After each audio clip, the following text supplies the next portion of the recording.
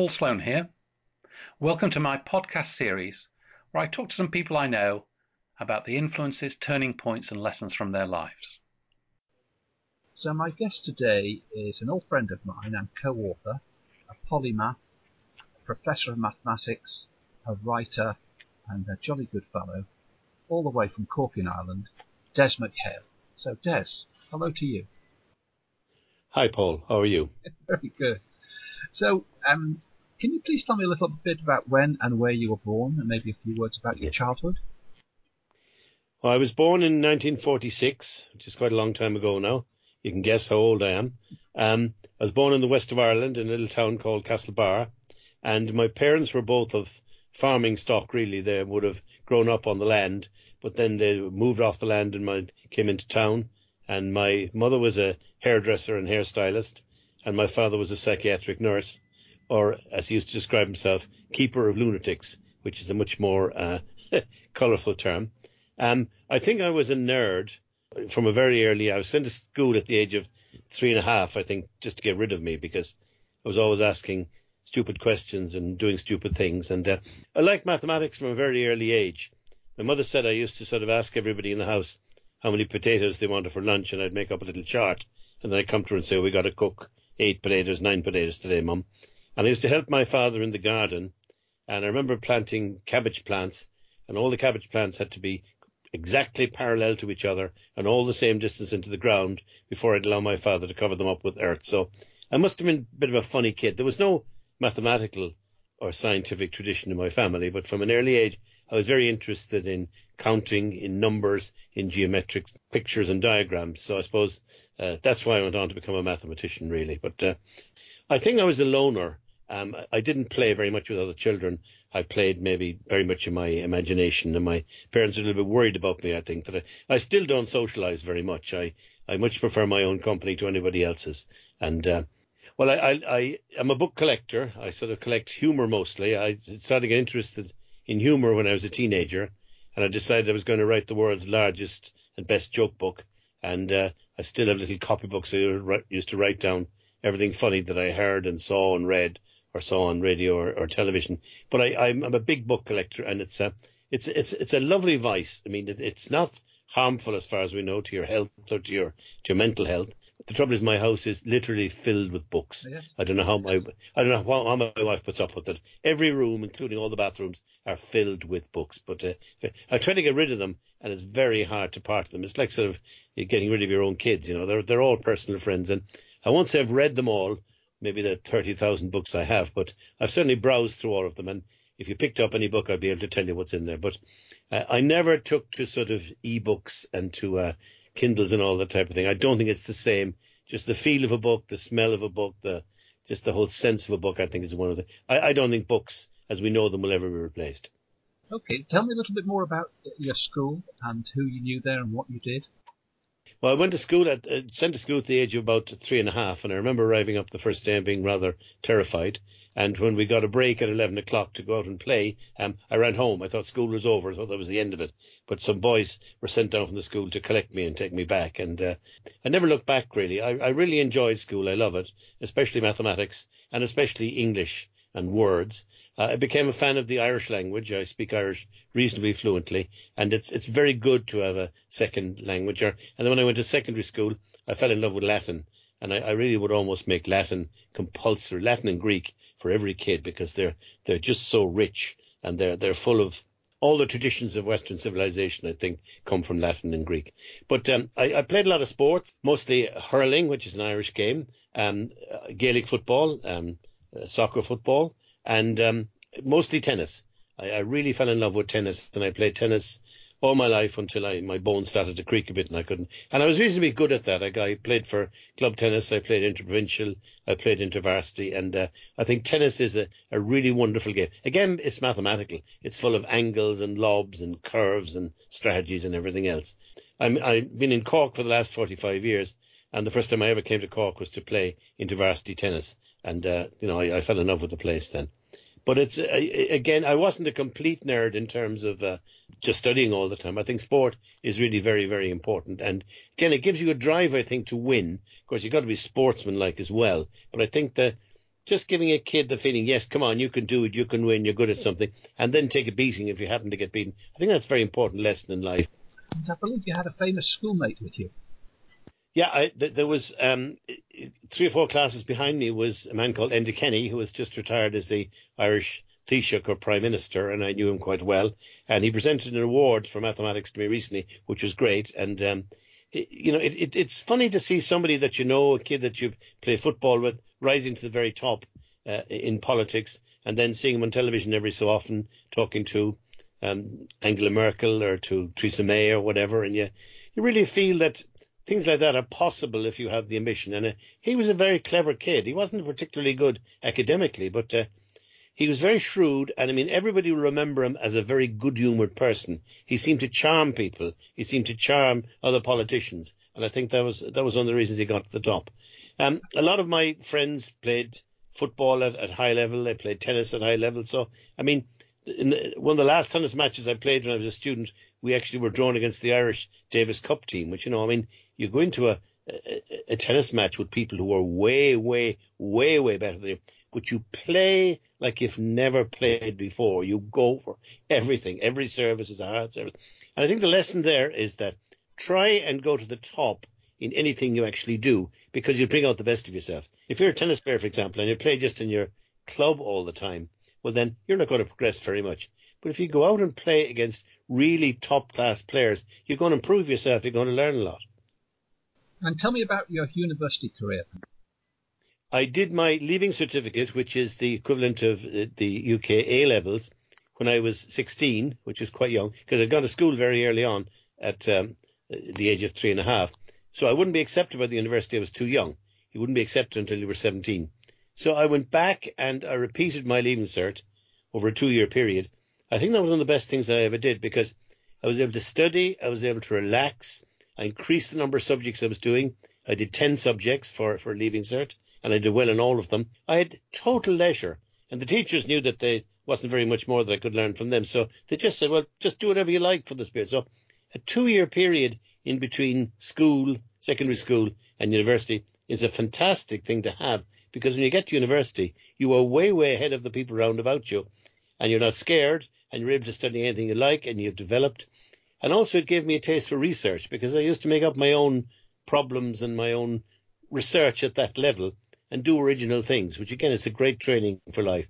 I went to college in Galway, which is about 50 miles away from where I lived, and I did mathematical sciences, pure and applied mathematics. I also did chemistry and physics in the first 2 years. I enjoyed it enormously, because it was doing what I wanted to do, and I think I spent most of the time studying. I didn't do anything else except study, but I enjoyed it. It wasn't something that was inflicted on me. It was something I wanted to do. So only after I graduated, I started to do other things, more sport and choral singing. I remember the first time I discovered choral singing, I thought that was absolutely fantastic, a way to really enjoy yourself and meet quite a lot of people. I think a lot of people don't know the joys of communal singing. It's absolutely marvelous, wonderful. It is literally perfect harmony with the people around about you. And I think that was one of the most enjoyable experiences in my youth. And then you came to England. Yes, after I graduated from Galway in pure and applied mathematics, and I did an MSc there as well, and I did pretty well. And I decided that I would like a career in mathematics. So I went to the UK, to the University of Keele, which is in Staffordshire, which is a very interesting place, because in those days, all the staff and all the students lived on campus together in a country estate at Keele. And that was a different experience from, let's say, going to London or Belfast or anywhere else where you probably lived in an apartment or in student lodgings, to actually be in touch with your lecturers and your students and your friends all the time in a big, beautiful country estate was actually a unique experience. And Keele had this fantastic idea that you could pick any 2 subjects you like. You could do German and botany, you could do physiology and French, and the timetable accommodated that. And the interesting thing was that at the end of first year, about 30-40% of the students changed their minds about what they wanted to do. When they experienced other subjects, they thought, this is not what I want to do. I want to do something else. And they used to do very well in sort of university challenge and various things like that. I remember getting my degree being conferred my degree by Princess Margaret, there was. And again, it's a great thrill to meet royalty and to meet people like that. And I think it was very healthy living on a country estate. Now, you're a bit isolated, but we're near the motorway if you wanted to go to London or Manchester or whatever. Did you meet your wife there? Yes, I had my wife Anne there. She was doing French and English, and I met her, and she came back to Cork with me afterwards. And then after you got your PhD in mathematics, you became a lecturer, didn't you? That's right. It was a very good. We can thank Kennedy and the space race, or maybe the Russians and the space race, because Kennedy was very jealous of what the Russians had done, putting Sputnik up and putting men in space. And he said, right, the USA is going to put a man on the moon. Now, to put a man on the moon, you got to have lots of physicists, lots of scientists, lots of engineers, and to have lots of engineers and physicists and scientists, you got to have lots of mathematicians to teach them. So in the 1970s, there was a worldwide boom in mathematics, and I benefited from that. The university I came back to was Cork, and they were taking on lots and lots of new staff, which really was tremendous, because jobs in mathematics were very, very difficult to get. But I decided I wanted to become a research mathematician, a pure mathematician, but also I really enjoyed teaching mathematics. And I hope I was a good teacher, because I really enjoyed the whole process. And even now, I meet people who say, you taught me mathematics. And they will remember anecdotes and little bits and pieces I taught them 30 years ago, which really is quite nice. But the current Irish ambassador to Mr. Trump, I taught him mathematics, Dan Mulhall. The current president of UCC, he was a student of mine as well. So I'm now getting to the stage where I'm teaching or have taught a lot of people who are making their mark on society. Cork is a nice place to live. And then I got interested in a man called George Boole, who was the first professor of mathematics in Cork. And I decided to write a biography of him, because there had been no biography of Boole in the 19th century. And Boole is responsible for Boolean algebra, a lot of mathematics, but also his work has been turned into great effect with the electronics of the 20th and 21st century. So if you've got a smartphone, or you've got anything with a microchip in it, or televisions, or any of the fantastic technologies like Skype that we have nowadays, they originated from the algebraic work that Boole did in the 19th century. And the enormous simplicity of what he did is absolutely staggering. I mean, what he started off with was he said, suppose you have a flock of white sheep, and suppose you have another flock of white sheep, and you put the two together, what do you get? And the answer is a flock of white sheep. Now, that doesn't sound very promising as a sort of piece of scientific research, but he turned this into an equation, x squared equals x, which is the basis of Boolean algebra, and an engineer called Claude Shannon came along in the 1930s and turned this into electronics. So it just shows you a very simple mathematical idea can be turned into, a revolution as far as science and society is concerned. So I've just finished another book on George Boole now, a sort of second biography, really, and I think maybe that's enough for the time being. But doing historical research and doing research into mathematicians is a very, very interesting thing to do. Not maybe for everybody, but the idea is to make it popular so that anybody can read it and appreciate what went on there. Yes. So how many mathematical papers have you written, and how many books have you written? I've written about 100 mathematical papers, not all of them terribly serious. For example, I wrote a mathematical paper on what's the best geometric strategy for holding a golf putt, just little bits and things like that. But I've done a fair amount of papers on algebra and geometry and also number theory.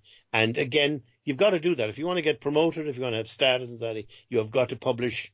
Well, when I was teaching, I suppose maybe 2 to 3 papers per year. But since I've retired, I've upped my output enormously. I'm now publishing 5 to 6 papers per year in referee journals. So 100 doesn't take long to come, but it's an enjoyable process.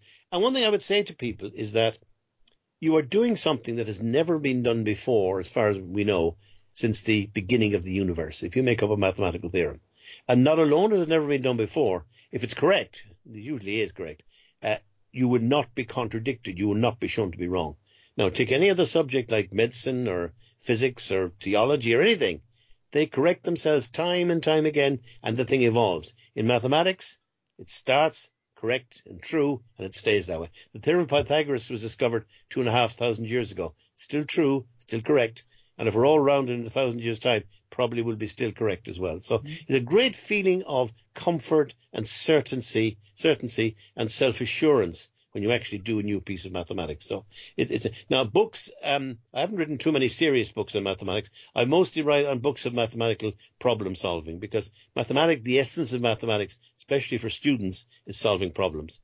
And that's why employers employ mathematicians an awful lot, because they are good problem solvers, not just in mathematics, but I think in almost any context you put them into, they will solve problems and they will get the correct answer. So what subjects have your books been on?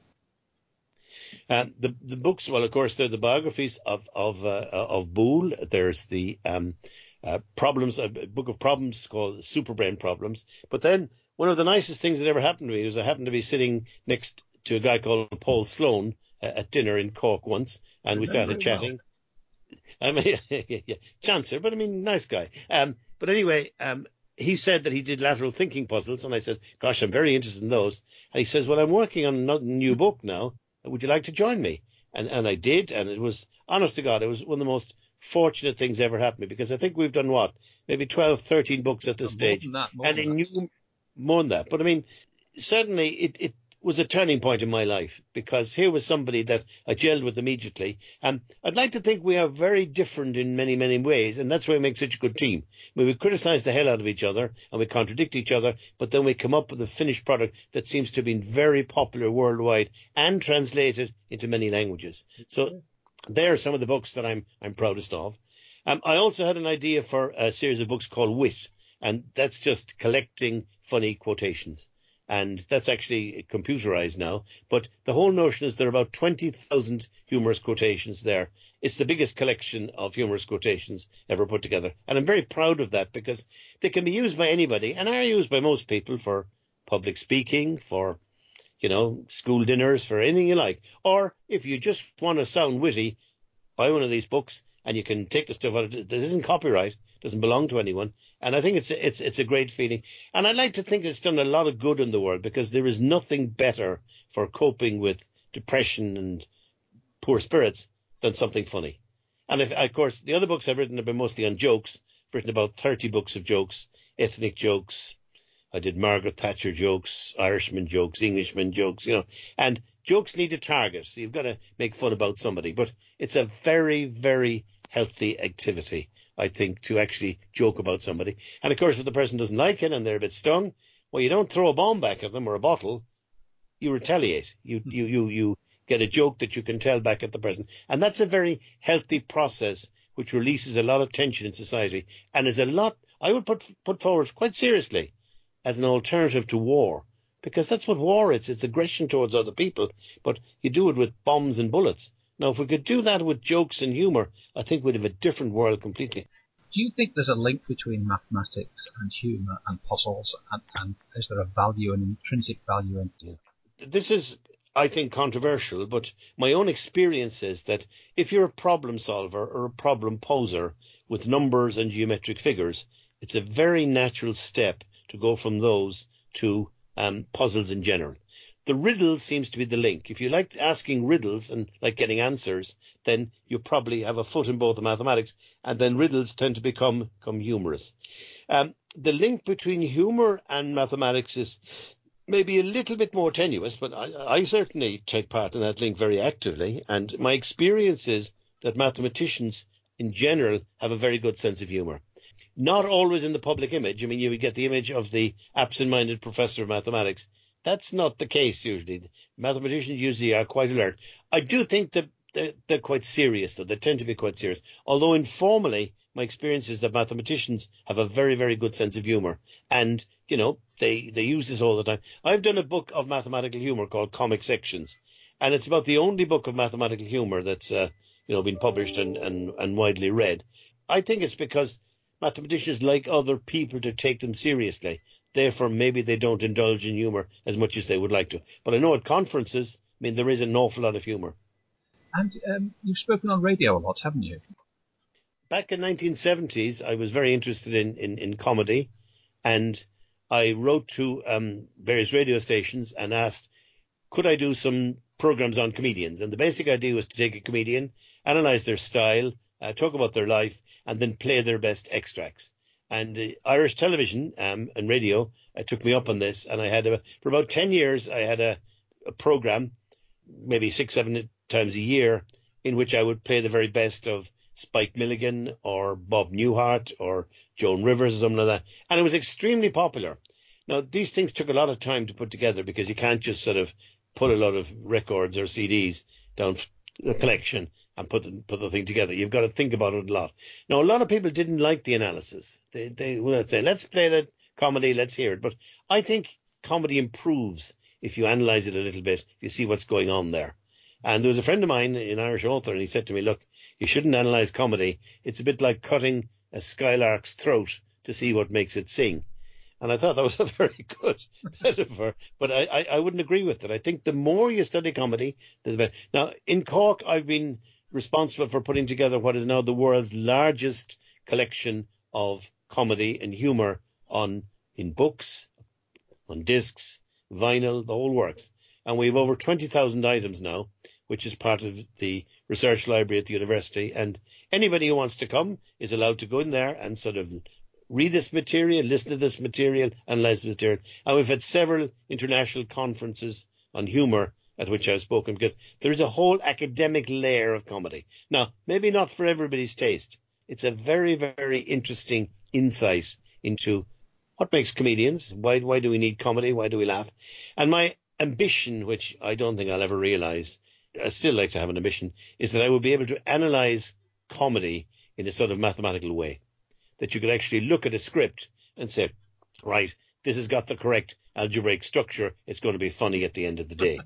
Now, of course, now that's a big ambition. I've done some little things in this direction, and they're quite technical. Of course, what's missing there is the psychology of the performer. I mean, some performers can just come out on the stage and stand there and say nothing, someone like Tommy Cooper, and they're funny, and people start to laugh immediately because this is a funny person.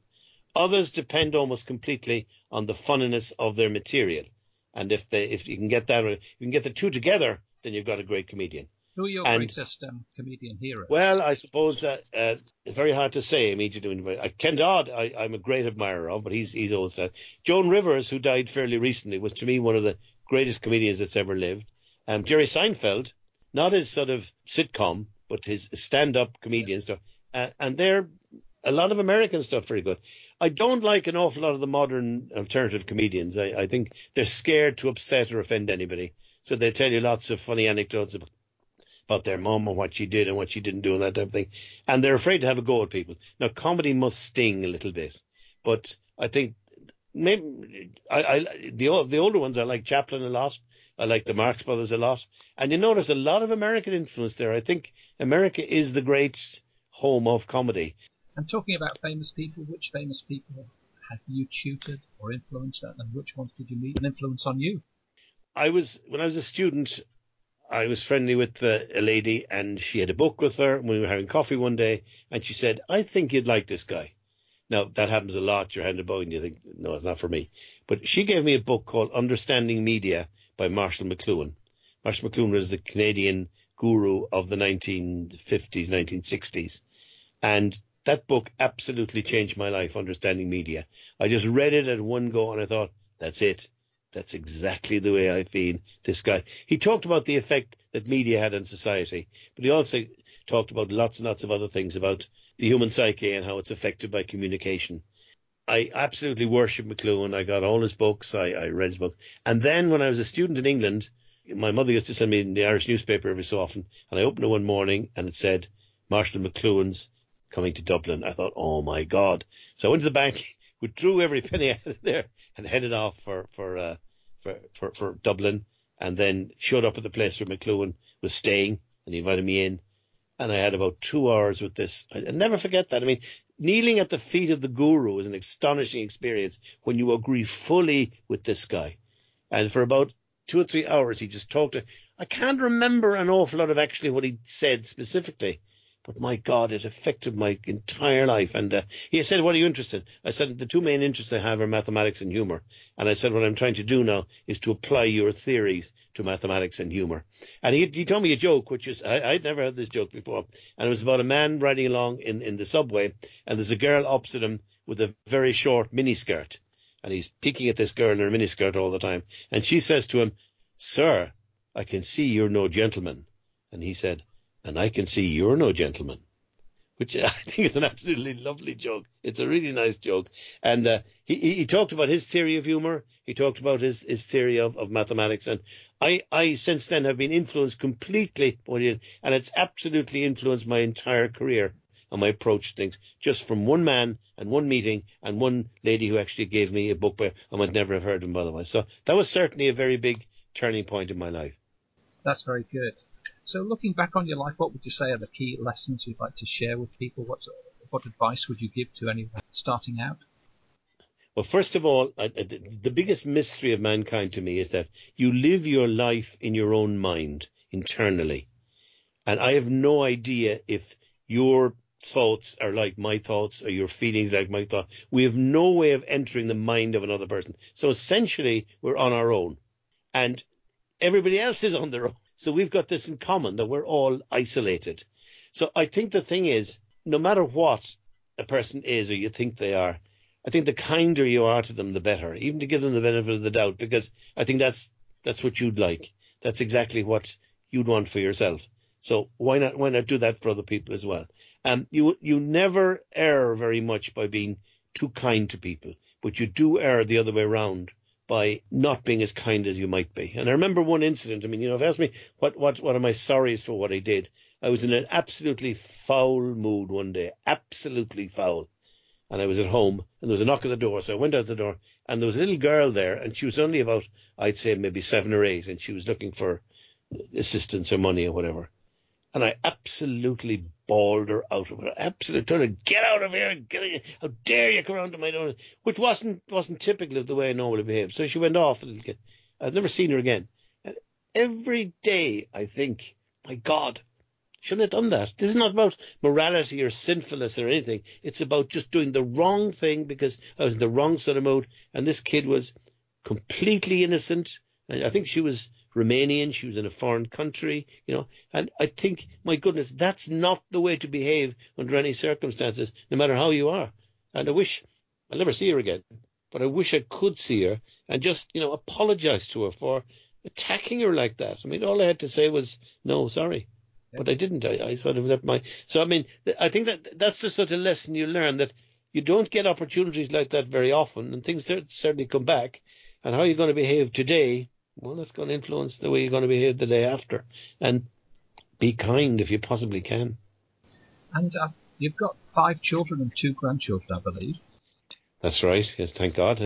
That's a blessing. And how would you like to be remembered? How would you like them to think of you and others to think of you? I'd like to be remembered as the guy who didn't die. Somebody's got to do it, I think. As well. I'd like to be remembered from that. Des McHale, thank you very much. Thank you.